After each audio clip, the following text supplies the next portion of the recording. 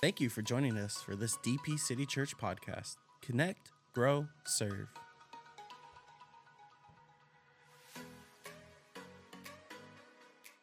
This morning, hold your Bibles up. You know what we're going to say. You ready? This is my Bible. It's a living Word of God. Has the power to change lives. And I declare by faith that my life and the life of those around me will be changed by the Word. All right. Looking forward to what we're going to do today. Go to John, Gospel of John, chapter 16. John 16. Today we're going to do part 2 in our series. We're in a series headed for Easter. We're in a series headed for what God wants to do not only to us, but through us. Last week I shared with you about bearing the truth, and we talked about what Jesus said about the truth and about the Scriptures. And in that process, we are moving towards Palm Sunday. Now, next Sunday's Palm Sunday. We're 3 Sundays out. And then Easter follows that, and we all know that. But today I want to do part 2 about bearing the truth. Today we're going to add to that, and we're going to call this Bearing the Truth Backwards. How do you bear the truth backwards? Well, that's kind of what we're going to talk about. And last week I talked to you about Jesus discussing faith as a grain of mustard seed. You remember that? And we talked about the fact that a mustard seed is the smallest of seeds. It's barely hard to see. And yet it turns into be an enormous tree, an explosive tree. And Jesus said that if your faith becomes like a mustard seed, it can become giant like the tree. And I gave you some pictures of the tree. They're huge and they're enormous in the process. And so today we're going to talk about the kingdom of God in part 2 and projecting the kingdom of God into our lives as it relates to the celebration we're entering into in the next couple of weeks. And projecting the kingdom of God in our life. God's kingdom is obviously out somewhere else, but it's also right here. When you invite Jesus into your life, he takes his kingdom and his government and it places it inside us. And so in the process, we learn about faith as it relates to the kingdom of God and the power of God in the world that we're living in. How many of you believe this world needs a move of God? Huh? Come on. So the kingdom of God is about truth and power of the kingdom as it relates to us today. And put your faith in what really makes a difference in the life of the people around you and what we're called to be to the people around us. How can we influence people and not just be a Christian, but influence others with our Christianity? How can our Christianity become so viable and so relevant that it actually makes a difference in the life of other people? That's very, very important. So in John 16, Jesus makes some very clear statements, and I want you to look at John 16, verse 12, and watch what he says. He says, "For I have many things," I read this to you last week, "many things I want to say unto you, but you cannot bear them now." In other words, he says, I have so much I want to communicate, but I can't say it to you because you're not able to handle it. You can't take it right now. Now, that's very important because the word bear there is an interesting word, and I shared it with you last week. It means to not only believe a truth, but endure it. How many of you know it's one thing to believe a truth in the Scriptures, it's another thing to live it? Come on. There's a difference between believing it and then living it. And so that word bear there means to believe, to endure, to literally take the truth. Most people get the idea, I just received the truth. No. There's more to the truth than just you receive it. You take it. You get a hold of it. You seize it. And the word literally bear also means to walk out. It's not enough that you know it. It's not enough that we know what God's word says. This is what Jesus is saying to his disciples, which is to us today. He says it's not enough that you believe it. What are you doing with it? And so he's saying bear the truth, and it's not just say I believe it. It's easy to wear the t-shirt with what we say every Sunday. This is my Bible. It's the living word of God. So how do we bear it? Now, at verse 13, watch what he says. He says, howbeit, when he, the Spirit of truth, who is that? That's the Holy Spirit, good, okay, is come, he will guide you, watch this, guide you into the truth. In other words, he's not just going to throw the truth at you, he's going to drag you into it. He's going to apply it to your life. And so he says, into all truth, for he shall not speak of himself, but whatsoever he shall hear, that shall he speak, and he will show you things to come. So in other words, he's not only going to speak about what's going on right now, he says to them, you're going to bear the truth, and I'm going to tell you things that are coming. And I'm going to forewarn you. And so the word guide there, like I've said, the word guide is a very specific Greek word, and it means to teach you. So in other words, it's not just, come on, follow me. Come on, follow me. Let's go this way. It means, listen, I'm going to teach you as you walk this out, and if you're not teachable, it's not going to work. You're going to have to go to Holy Ghost class. You know when it starts? When you get up in the morning. You go to class. And then when you go to bed at night, you go to another class. How many of you know while you're asleep, the Holy Ghost is still working? Come on, he's still working. He's still working. He's still working in your life. And so he's trying to say to the disciples, I have so much I want to tell you, but you guys can't handle it right now. So it's incumbent on us to be ready to say, okay, what do I have to do to be able to handle it? How can I bring myself to a place? So now notice when he says in verse 12, he says, I have many things. You can't bear them now. He says, I got so much to download on you. And I really want to put it on you, but you will see, you will understand, you're going to experience. I'm shackled right now to do what I want to do to you, Bob, because of you. You the problem. And it's whether you're ready and willing to be able and cooperative with me and what I want to do. So in the many things, he says, I now want to speak to you. I want to show you things.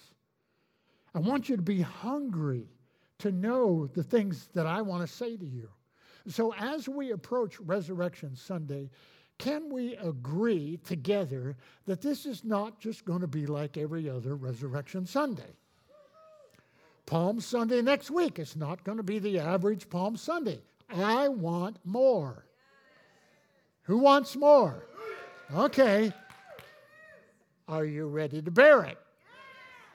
Okay, because that means you're saying, okay, Lord, you do whatever you want to do, and I promise to cooperate. Okay, come on, that's pretty scary, okay?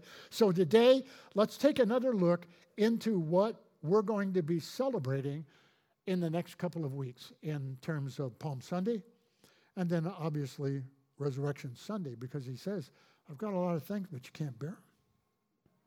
So I want to tell you some hard things because I want to teach you how to figure out what really happened on Palm Sunday and on Resurrection Sunday.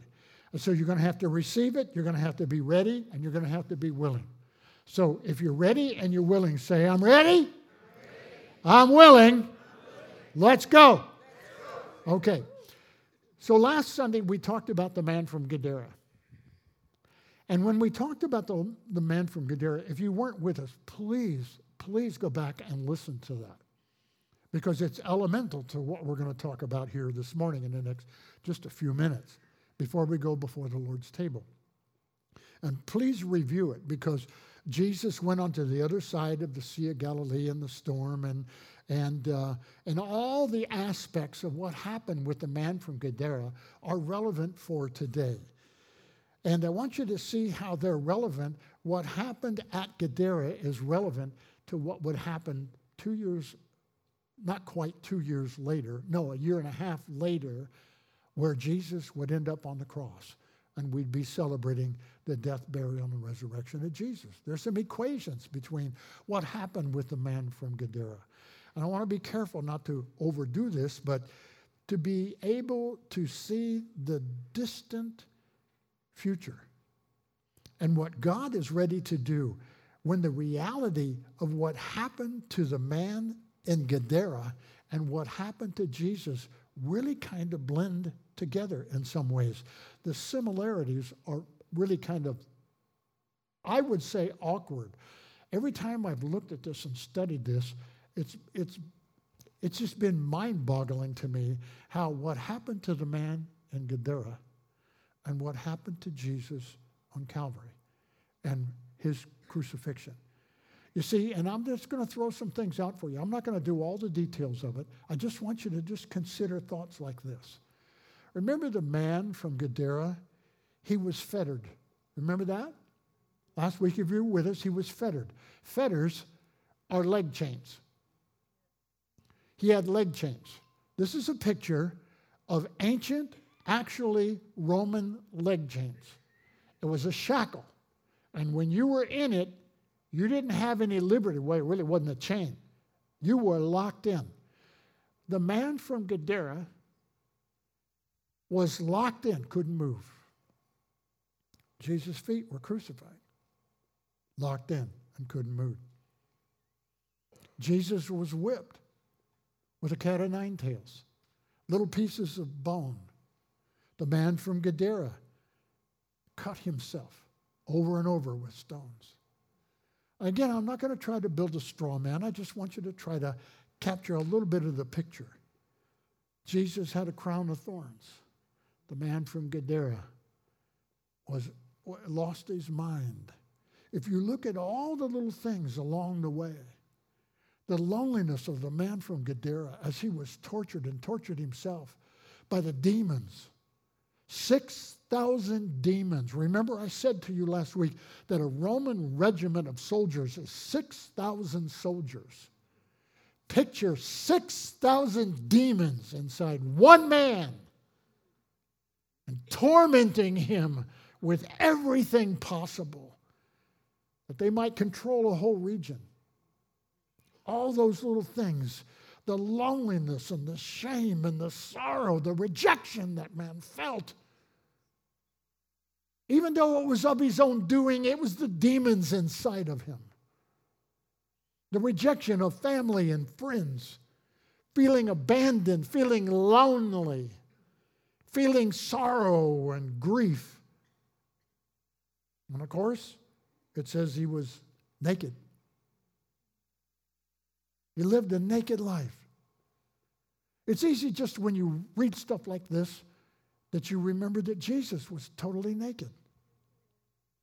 To remember that our Lord and Savior, I mean, I venture to say, you and me included, if you were ordered by some immoral force to stand up here and take every stitch of clothing off,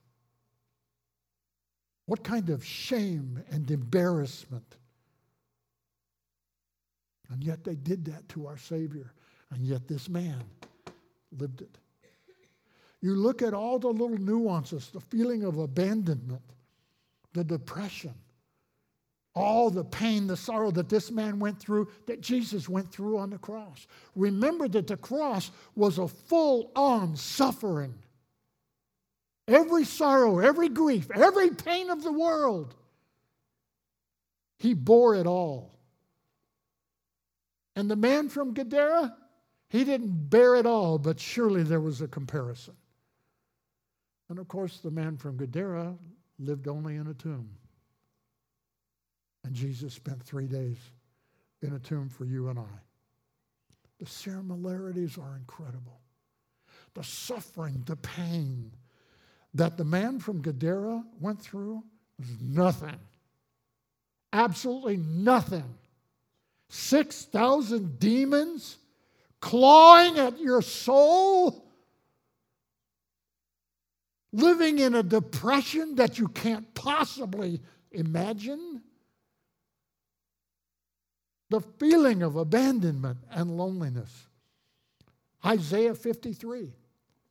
If you listen to Isaiah 53 and what Isaiah said in his prophetic announcement about what happened to Jesus, Isaiah would prophesy 1,000 years earlier the very things that Jesus would feel and suffer and experience beyond what the man from Gadara. If you listen to it, he says, "Who hath believed our report, and to whom is the arm of the Lord revealed? For he, Jesus, shall grow up before him as a tender plant," just a young innocent child. "And as a root out of dry ground, he hath no form or comeliness." There was nothing beautiful about Jesus. There was nothing wonderful. People didn't look at him and go, "What a handsome guy." Jesus could stand in a crowd and blend in. He had no form or comeliness. And when we shall see him, there's no beauty that we should even desire him. Listen to what Isaiah says about Jesus. He is despised. He's rejected of men, like the man from Gadara. A man of sorrows, Gadara. Acquainted with grief, Gadara. And we hid, as it were, our faces from him. And he was despised. He was esteemed. We esteemed him not. Surely he has borne our grief and our sorrows. And yet we did esteem him stricken, smitten of God, and afflicted. The pain, the sorrow. Isaiah goes on and he rants, but he was wounded for our transgressions. He was bruised for our iniquities. That's mine. The chastisement of our peace was upon him. He had none. For our peace upon him, and with the many stripes, we find our own healing. He says, all we, like sheep, have gone astray. We have turned everyone to his own way. And the Lord hath laid on him the sin and iniquity of us all. That the man from Gadara's suffering is something you and I would probably never survive. And yet you understand the grief, the sorrow, the pain, the things that Jesus bore in our behalf as we go before the Lord's table and we get ready in the next couple of weeks to remember what it was all about. That it becomes fresh today. As fresh, oh God, I hate to say this, but as fresh as it was, as Mary, his mother, and John stood there at the cross and could smell fresh blood.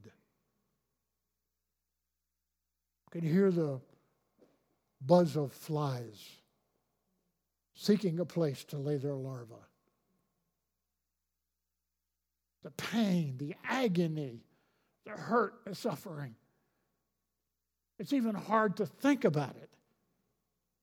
And yet, that's what belonged to you and I. That's what we deserved. And yet, so, we understand that in Jesus' sin, we understand that Jesus was on the cross. He bore our sins. He took your sin and mine. Everything you and I ever have done, ever will do. The sin from the very first sin of Adam to the very last one, it's all been put on Jesus.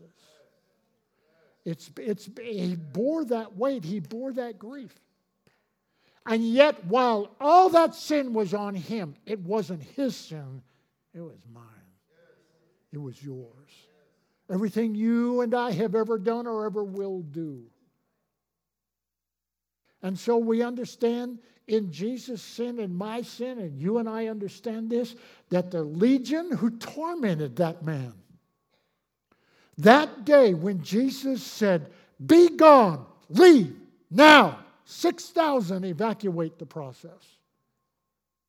6,000 demons enter into pigs that enter into the ocean. That all that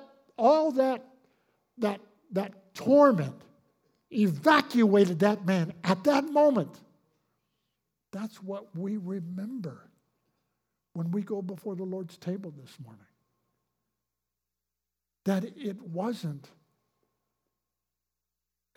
Jesus' sin that killed him. It was mine. It was my sin. It was my rebellion. It was my unwillingness to yield.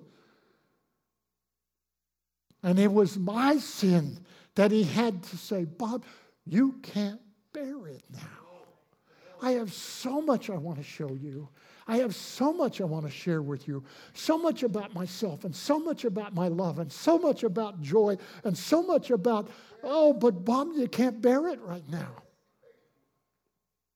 But yet when we go before the Lord's table this morning, we remind ourselves that because of him, we can bear it. Yes. It's his grace and it's his mercy and it's his love. And it would cause us. And I got to tell you, before the Lord, you've got to understand that the grief and the sorrow that somehow maybe wants to grip us right now, that our shortcomings and our temper and our disappointment and our forgetfulness and our physical problems and our worries and our financial issues, all that stuff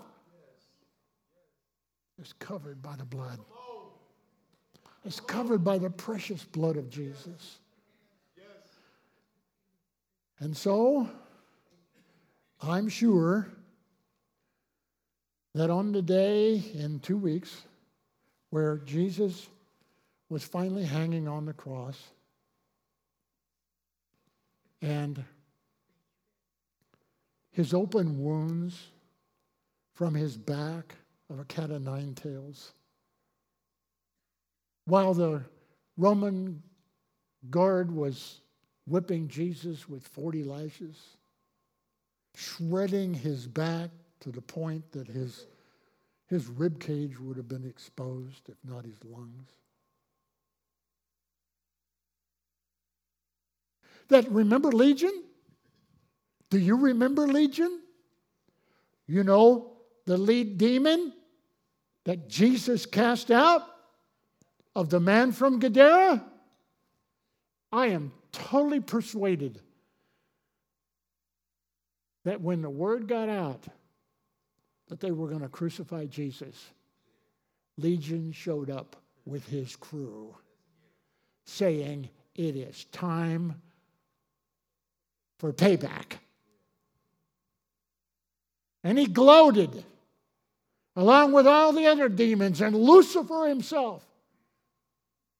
Satan, Beelzebub, they gloated as Jesus hung on the cross. And they gloated knowing this is our chance to get him back.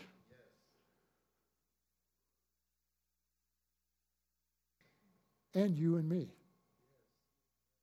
Because you see, the devil knew or sensed something was up.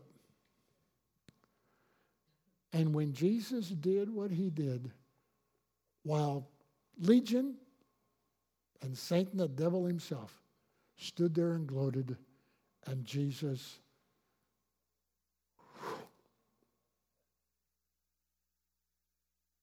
and that last breath,